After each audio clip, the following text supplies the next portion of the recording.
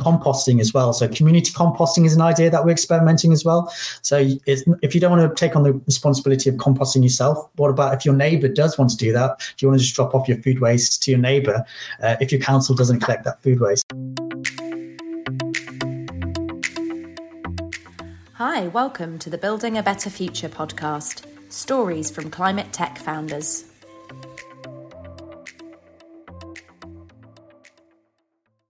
Hi everyone, welcome to this week's Building a Better Future show, stories from climate tech founders. Over the last 6 weeks, we have been chatting to founders who are still in those exciting but challenging early years of their startup life. And we've been exploring with them where their love for sustainability began. We've been hearing about their journeys to founding their companies and learning about the challenges that they've faced in those first few years as a founder. My name's Cherry, and I'm the owner of Above and Beyond Recruitment. Our business partners with climate tech companies, and we help them to develop their employer brand and then grow and scale their product and engineering teams. And if this is your first time listening to the Building a Better Future series, please go and check out our previous episodes. We've interviewed some amazing people who've got some really interesting stories to tell. So if you're a founder yourself, if you're thinking about starting your own business, or if you're just passionate about all things climate tech and the innovations that people are coming up with to save the planet, then please go and check out those episodes. The video recordings are all on my LinkedIn page. There is also an Above and Beyond YouTube channel where you can see all the previous recordings, and we'll pop the link to that in the comments here. And we also have a podcast version available for anyone who wants to listen on the go, which you can find on Acast, Apple Podcasts, or Spotify. And today we are joined by Vickesh Solanki, CEO and co-founder of Horizon. Launched in December 2020, Horizon is the UK's leading recycling app. Only 10% of the plastic in the UK is actually effectively recycled. So through using their free app, you can scan a barcode on any product and be told exactly where and how to dispose of it, helping us all to recycle more and waste less. Vickesh had a long career as an app developer before beginning his startup journey. And in the last 2 years, he has been part of some of the leading startup accelerators, including Carbon 13, Subac, and Google's Startup Advisor program. So I'm sure he's got some really interesting insights to share with us from those experiences. Vickesh, thank you so much for joining us. No problem. Great to be here. Thank you. So I always start these interviews by going right back to the beginning and trying to understand where that spark came from.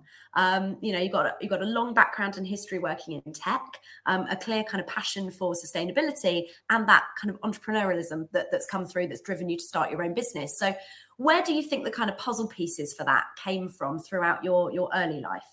Sure. Yeah. So I grew up in quite a working class household, but I remember ever since I was younger, I've always been fascinated by building things. I've always played with like electronics and as a child, I was subscribed to this magazine called Real Robots, where you'd get a new piece of electronics each week and you'd build a robot whilst everyone else was playing PlayStation and stuff like that. So I think I've always been interested in technology ever since I can remember.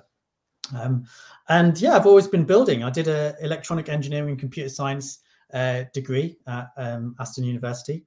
And I think it was when I was in my teens, I started thinking about how can I actually use this to do something good. I think I did a placement year at IBM and they had these give back days. And I remember how much I enjoyed it. I'm getting paid to do charity work or help people in the community. And I thought, how can I do this for a living long term? And so I think it started really early. And in fact, one of the first apps I ever built, in fact, the reason I learned how to code was because I wanted to build an app to help people revise for their GCSEs. And so I remember I had that idea and I was consumed by that idea. So I got my student loan and spent it on a MacBook and taught myself how to build apps. And so that's where it started. Amazing. And that's a great place to start, because ultimately, if you're going to build a successful business, it needs to be something that solves a problem someone's got and helps somebody and gives something back. So the fact that that's how your mind was working already at that age shows that you were somebody destined, I suppose, to do your own thing. And did you always that sounds quite entrepreneurial in and of itself there, getting your own computer so you could build your own app. Did you always know you wanted to work for yourself ultimately, or is that something that just sort of happened by circumstance as your career developed? I think a little bit of both. I think the stuff I wanted to build, I couldn't see it anywhere else. So I thought I have to build it myself. But I looked at joining other companies and other things out there. But this at the time, in 2010, the App Store was a very new thing, and like it was exploding. And so like there wasn't any companies that were building, or very few companies that were building educational apps. So I thought the only way to do this is on my own. And I think it's similar with Horizon. Like the problem I see, I can't see the solution out there at the moment. So I'm trying to build it myself. I say, what's that? They say necessity is the mother of invention. So there you go. Never is that truer. So you contracted for a long time then. So post your degree, you went and worked for IBM and then had, quite a long period of time contracting as an app developer. So talk me through that experience. I think that must, be incredible to work for so many different companies and get so many different insights into different products, different ways of working, different business models. What are some crucial lessons that you learned from that time in your career, and how do you think they've impacted your journey as a founder? Yeah, it's really interesting because I'd say my first sort of business idea was this GCSE revision app, but I didn't have the experience or the confidence to really go for it. It generated a bit of buzz, but at the time I spoke to a few investors and they were like, how many people are going to download an app on their phone? And because this was 2010, nobody believed 16-year-olds would pay for apps. And so it was like a missed opportunity. And then, I went into the contract world just to make money, I guess. And it's been really useful because I've met a lot of talented teams. I've worked with loads of talented people in the contracting world from all different sectors. I've learned different sort of management techniques and what it takes to get an app from the idea all the way to scaling to millions of users. And I've been doing that for a few years. And in between, I've actually quit contracting and tried to launch a couple of startups before this. So I've kind of gone through this cycle a few times. Yeah. And it's always been some sort of for good application, not necessarily sustainability. So education was the first sort of startup. The second one was like a health tech application. And now I think sustainability is kind of my key focus. But I was contracting up until, I think, 2020, just before COVID hit. And I thought, I've got no excuse for this now. Like I've got enough saved up. I've got the experience. Like now's the time to just go ahead and do it. If there's ever going to be a time, now's the time to try it. So interesting you said that, because I said in my last episode I did on Friday with Buffy from Carbon Re, that's been such a solid theme throughout this series. I think you're potentially the seventh founder that I've spoken to in this series, and everybody has said really it was COVID that kind of pushed them over the line. They had an idea or they had inspiration or there was something they wanted to work on, but just having that final push. It seems like that's a really common theme. So yeah, interesting. And so did you start the idea for Horizon whilst you were still in a contract, and were you sort of juggling the two at the time, or did you finish that contract and then think, right, let's work on this and just solely focus on it? Yeah, the idea for Horizon has been bubbling in my head for years. In fact, I found some old notes that I had from 2013 describing the idea and the problem of like not having enough transparency about what we have. And it's funny, I've built a few prototypes in 2015, and so it's always been there. And so when it came to quitting my job, I thought, okay, like this is still a problem. We still have no idea what we're eating. We have no idea where it comes from. We have no idea how sustainable it is, the supply chain, but all sorts of things are these things that we consume every day. And so I thought, yeah, this is the time to do it. So it's I've had the idea for a while, but I started it as soon as I left. Fantastic. And so what did those, just on that, actually, I think there's real value in that, isn't there? Do you keep all your old notebooks and all your old kind of little project ideas somewhere? And how do you go back to them very, very often? Or was this just, just coincidence? It was just coincidence. I do keep them. I don't visit them very often, but once in a while I'll sort of be looking for something and something will pop up. And I just remember seeing this notes, and it was like just a summary of, I couldn't even explain it better today than I did back then, but a summary of the exact problem I was trying to fix. And so it was just a coincidence that it came up, really. Amazing. And if anything, one of the other people. Sorry, go on. Go on. Yeah, if anything, it just sort of reiterated that I should be doing this because I've been thinking about it for so long. I forgot that I thought about it. And so, yeah, it seems like it's meant to be. Yeah, absolutely. I think that's a great idea. I was just going to say one of the other founders I spoke to right back at the beginning of the series said that he keeps a kind of abandoned projects folder on his laptop. And revisits it regularly. Every little idea or inkling he's had that it never turns to anything goes into that folder, because he said, later down the line, there might not have been budget for it at the time, but then you may have it later, or there may not be an appetite for it at the time. So he goes back and looks in that folder regularly, and it sounds like, if it's something that you thought was a great idea then, if you look back at it and it still looks like a great idea today, then it seems worth going for it.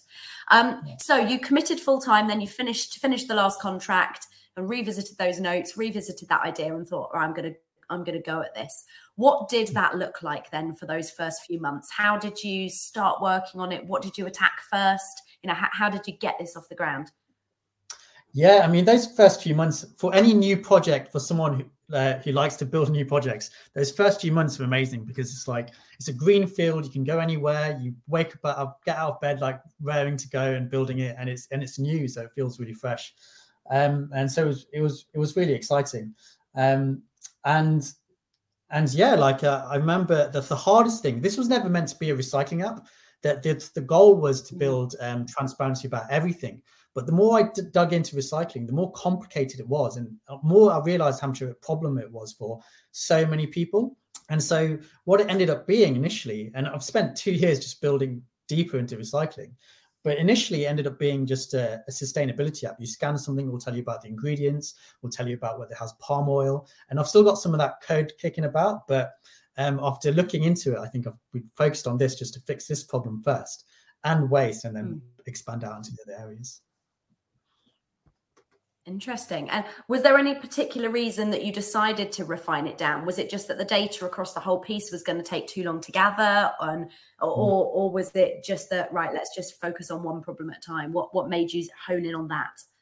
Yeah, it's exactly that. I could either do loads of things badly, or just try and do one thing really well.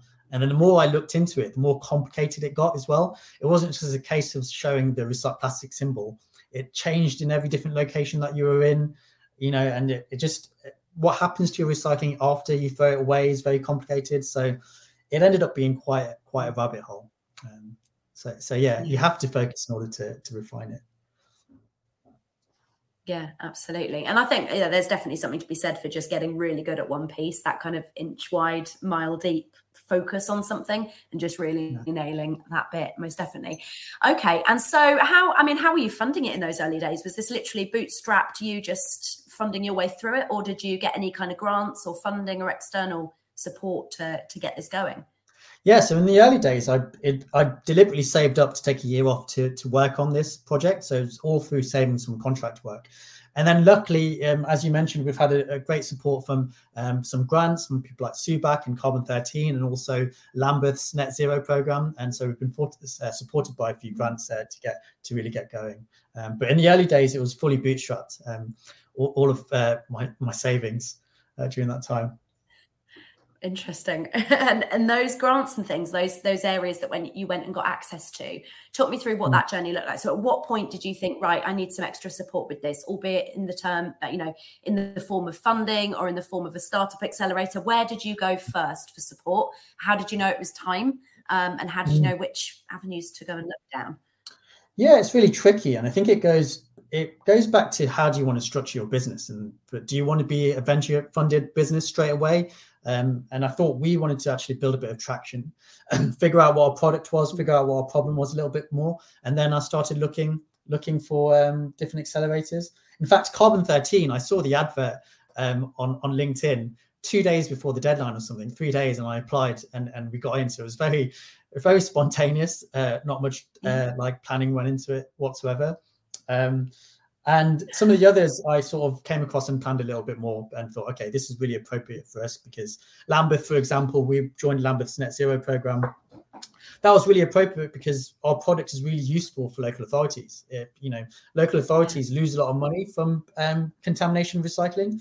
And so that was a much more targeted, thoughtful application. Okay.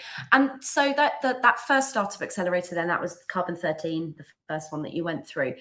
Talk me through your experience of that venture builder. What was that like for you? Did you meet other co-founders on that, or did it just remain being you through the process? I met a few co-founders, and we sort of tried different teams with different co-founders. It was a bit of a roller coaster of different co-founders, and it was really, really useful, Carbon 13, if anything, but the education around impact, because we'd been building this app that solves a problem, but we hadn't really put much thought into actually how does that translate into carbon emissions saved. And there's a lot of complexity to that, especially in a climate tech startup. And, it's not just one dimension either. Carbon is one dimension, but there's biodiversity, there's water usage, there's all sorts of things that the term sustainability encompasses. So that was really useful. But at the time, I also met my co-founder whilst I was on Carbon 13, Harry, who put a sort of a message onto a climate group on Slack. I think it's Work on Climate, saying, hey, I would like to volunteer at any startups. Here's my experience. And I sort of jumped at the chance and said, okay, would love you to volunteer. I've been doing this all on my own. Come and join this startup. And so Harry had joined at the same time, and he'd been volunteering. And then in the end, I ended up paying him as a contractor because I needed more help. And then what transpired was that Harry was doing such a good job and we were getting on really well. I just decided, okay, maybe Carbon 13 is not the place. My co-founder's right under my nose. And I convinced him to quit his job and join me sort of earlier this year. Amazing. So you kind of dipped into the Carbon 13 program. You kind of you found your co-founder elsewhere, but still took a lot of the kind of knowledge and education around how to communicate and analyze the impact of your business from that experience. Yeah, if you want to raise venture capital, Carbon 13 is great for sort of priming you with all of the terminology, the language, and all of the sort of the hoops that you need to jump through in order to be attractive to investors. So that was really useful for us as well. And then you did two more startup accelerators over the last kind of year, 18 months. Is that right? The Subac one and the Google program as well. Talk me through how you came across those, what the application was like, and what you gained from going through those experiences. Sure. Yeah. So I saw an application from Subac, and genuinely a theme through like my whole career is this battle between profit and doing good. In my head, and it's in my early notes, and we still grapple with the same idea today. And so Subac was quite refreshing in that sense, in that they weren't sort of looking just at the venture fueled startup as solutions to fix climate. They're also looking at the non-profit, how impactful non-profits could be to fix climate. And so I found that idea really interesting, and I spoke to them, applied to their fellowship, and luckily I got on. And they've been helping us in all sorts of ways. They've given us access to some tools which help us pull data from lots of different sources to show lots more sustainable information for our products.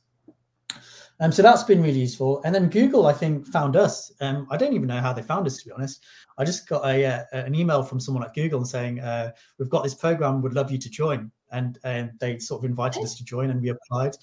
And they've been really useful. The great thing about that program is that any problem that I have, I can sort of fill out a form on Google, and they'll get an expert on that problem to spend an hour with me, helping me solve that problem. And they've got some really good people on their cohort. So there's a great community of startups on the SDG program. So yeah, it's been really useful to sort of tap into that resource. Yeah, that's amazing. And just goes to show how kind of putting yourself forward for these, or getting yourself out there so that you get noticed, like in the Google case, by some of these organizations, is really valuable, because you can pick up all of those different lessons and kind of take them with you on your journey. So from those, what do you think the kind of core kind of 2 or 3 lessons you've learned from those experiences have been, and how have they kind of shaped how you've been building your business over the last year to 2 years? So I think 2 key lessons is your team and your co-founders. Really get to know your co-founders and who you want to join your team, and like whether you fit well as a team, because I'm quite like creative and spontaneous and all over the place basically most of the time. And Harry's really like structured, and he gets some stuff done really well and organized. I think it works quite well together. So I think getting your team right, making sure you know who you're working with, and like make sure it works is really important. And then also thinking about the type of company you want to build, and whether that is a venture-backed company where you're expected to grow over a certain period, or a bootstrapped company, or a non-profit or social impact company. There's all different ways to structure your company, and that might dictate which route you go down for funding, and making sure you build something that's sustainable for over the next sort of 5 to 10 years. And which of those did you just decide upon?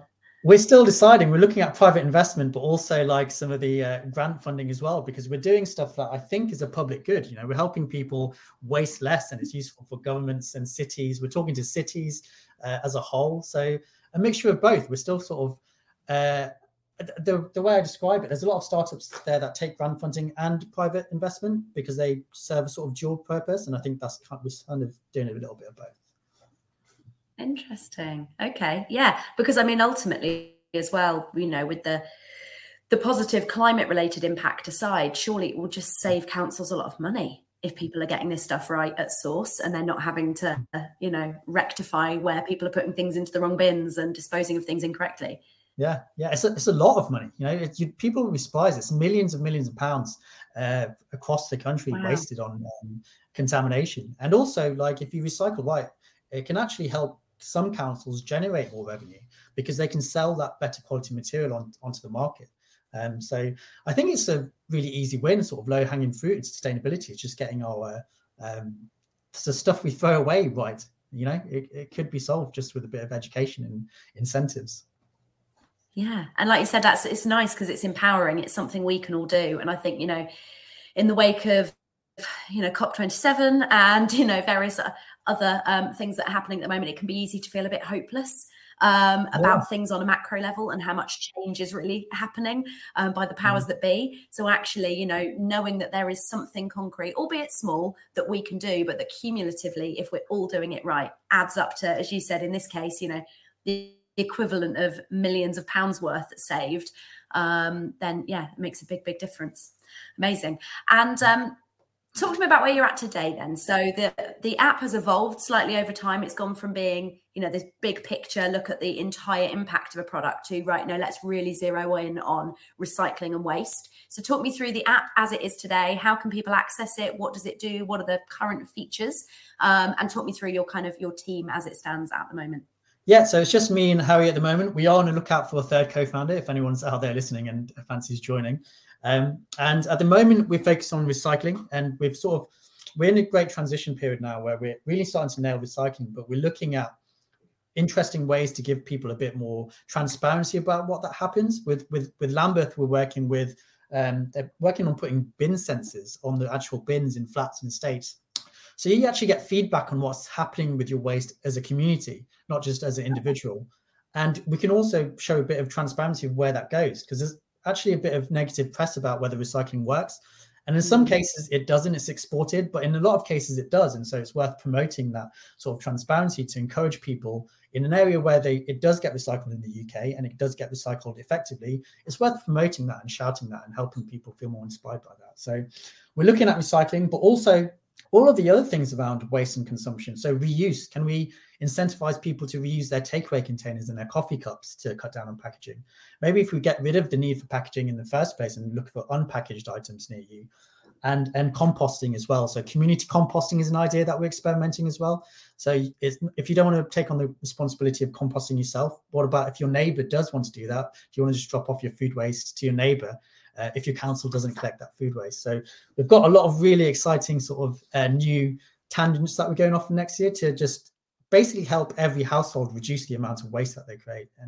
And I agree with you about the COP20, the sentiment around COP, you know, like we do need these big moonshot ideas and like the carbon capture and solar panels and electrification of the grids, for sure, that needs to be pursued. But I also think just the little changes, the consumption and behavior changes, I think that needs a lot of attention too. So we're really excited to be sort of building stuff around that. Yeah, that's fantastic. I love some of those ideas. And that bit around incentivizing reuse, are you kind of planning to do that through like nudges in the app and suggestions of, well, rather than recycle this, have you thought about using it for this?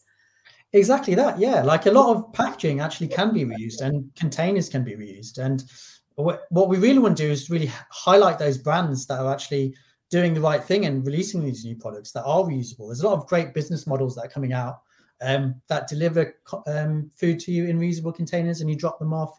Or even, beer bottles, you can drink your beer, dropped off, and it'll be washed and sent back and given to the business or whatever. And so there's a lot of great businesses that are trying to do these things. We want to try and help them and make it easier for consumers if possible. Yeah. And collective composting, that's an absolutely brilliant idea. Yeah, that's what we're excited about. Yeah, love that. Perfect. So loads of really exciting ideas then. And a third co-founder, really, really exciting. What skill set do you think you need from that person? So you said, you're kind of driving forward with the innovation and the ideas, and you've got all the energy, and then you've got Harry, who's kind of much more practical and making sure that everything's being done properly. What skill set do you think you guys need to add into the mix at this point? Yeah, I think it's fair to say that mine and Harry's strengths are quite technical. We're good at building the app side of things, but there's also a lot of science involved in what we're doing. We see a lot of content around plastic and packaging, whether plastic is good or bad, and it's not that simple at the end of the day. Plastic can be good or bad depending on the type of food that it's wrapped in. For example, frozen peas means people have a plant-based protein that can stay in the freezer for 3 months and avoid food waste. And so we want to get someone with a bit of expertise in that sort of the science side of things, so we can actually give people trusted, valuable, science-backed advice on what to do, and also show them the carbon savings of doing those actions as well. So someone on that side, the sustainability, chief sustainability officer, or someone who can really bring a bit of strength on that side of things. Amazing. Okay, well, there you go. So if anyone's listening to this that has that skill set, has that knowledge, and has a passion to use that to join a startup to make a big difference, then get in touch with Vickesh. Perfect. So what do the next 12 months bring then? You talked a little bit about these other ideas. So hiring a third co-founder, developing out some of these other ideas. Have you got any other roads that you're kind of looking to go down? Are you looking to kind of close funding, looking for any further grants? What else is on the roadmap for you next year? Yeah, we're in the application of applying for a couple of big grants as well. And we're also raising a little bit of SEIS funding to go alongside it. We've got some big trials coming up as well that we really want to make sure go really well, which are focused on recycling in estates and flats and things like that. And then also we're talking to a couple of big brands as well about building a reward system for recycling. So if you recycle this brand's product, they will reward you by, either planting a tree or collecting some plastic somewhere where waste management is a problem. So we're just building out our technology to make it a lot more fun and a lot more enjoyable to do, not only by yourself, but as a community as well. So in schools, in hospitals, in university campuses. So yeah, it's looking like a really exciting, next year I think is going to be a very exciting roadmap for us. Yeah, that sounds great. And it sounds like although you're kind of focused on this really specific niche, you're being as broad within that niche as possible then. So looking at, the B2C, what can the day-to-day consumer do at home to be better? Looking at the B2B, how can businesses then be supporting that and driving that and encouraging their consumers to do better? And then looking at the kind of local government and community piece, and how can communities and government help and make it easier for people and inform people. So yeah, that's amazing. That's so cool. I love that. Yeah. Well, it sounds like a really exciting year ahead then. It is, yeah. Everybody throws stuff away, and everybody, from what we gathered, does it wrong. So I guess the problem is everywhere. So we've got a lot of work to do to try and help clean it up. Yeah, I remember someone said to me years ago when I was younger, he said, "You'll throw that away." They went, "There is no away." Yeah, no one throws anything away. It all goes somewhere. Yeah. I think there's that education piece. Yeah, I totally agree. The education is important. People see it as like a magic box that you just throw stuff in and it just disappears. But obviously, the reality of it is a very complex, sometimes murky context of what happens. It's something that we should all learn about and try and do a little bit better if we can. Yeah, and I think there's been a real drive over the last 10 years for us to know more about where our food comes from. So before it gets to us, where's it come from? What journey's it been on? There has been nowhere near enough focus on once it leaves us, where does it go to? So I think, that piece of the journey is really, really crucial. Yeah, me too. Perfect. So I always round out by asking some quick fire questions. So if you're happy to go through those with me, what would you say your first quick fire question would be your top piece of advice for somebody that is thinking about setting up their own business? Yeah, I mean, it's very cliche and I guess very obvious, but just think about profitability, especially now in this current sort of tech climate. It's important to get those basics right about margins, who your customer is, what their need is, what their budgets are, and really get into those numbers early on, because it can really help you. Obviously, there are some businesses that can just really grow really fast without profitability, but I think the landscape is changing right now. And so, just the basics of profitability would be good to focus on. Yeah, I think so. And I think quite often, and this is a big generalization, but I think quite often when people are launching purpose-driven businesses, there has been a drive to focus on the purpose above the profit. And almost to feel like to focus on the profit is the wrong thing to do. But yeah, I think unless the business is profitable, it can't sustain.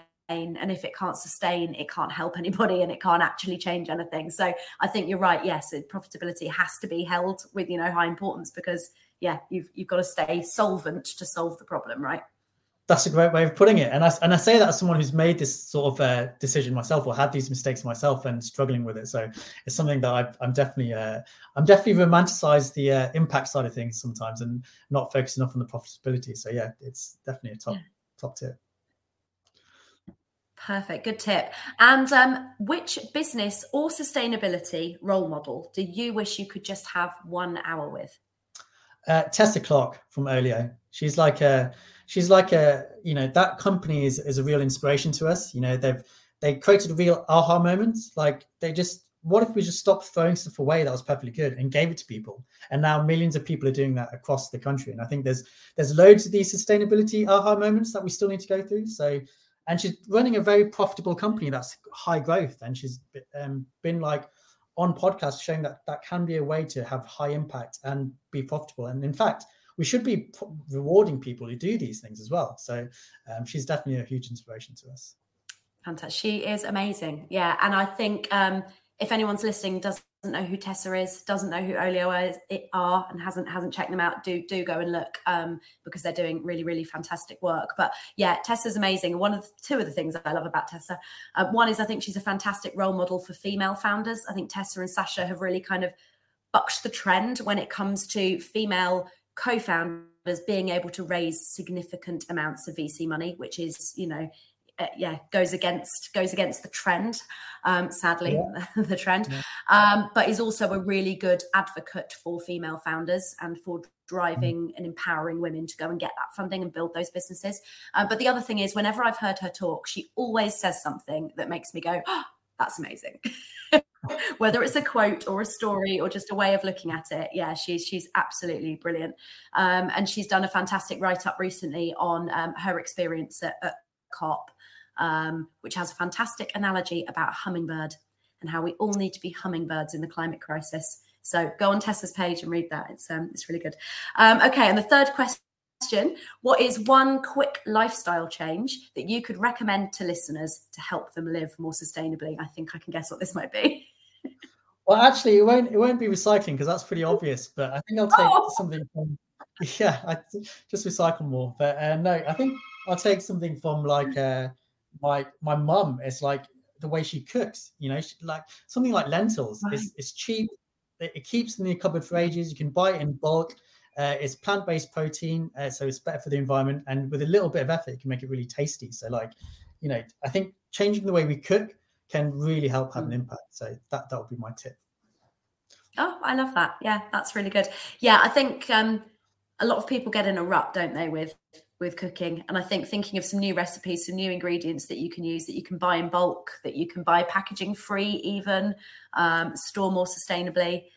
And there's a whole education piece there, I think, that we're missing as a nation, isn't there, around how we kind of store food, how we cook. So yeah, that's a great tip. Thank you so much. Lovely. Well, thank you so much for joining us, Vickesh. There's some really brilliant things in there that I think, lots of founders and lots of aspiring founders can learn from. So yeah, thank you so much for sharing your journey with us. I really, really appreciate it. And good luck finding your third co-founder. Thank you very much. And no problem. Thanks for having me. It was really fun. Take care. Bye. Take care. See you. Bye. Thank you for listening. Please follow the show to be noted of all future episodes. We've also saved videos of all of our interviews over on the Above and Beyond YouTube channel. Check out the show notes to find the links to this and links to all of the resources mentioned on today's show. See you next week.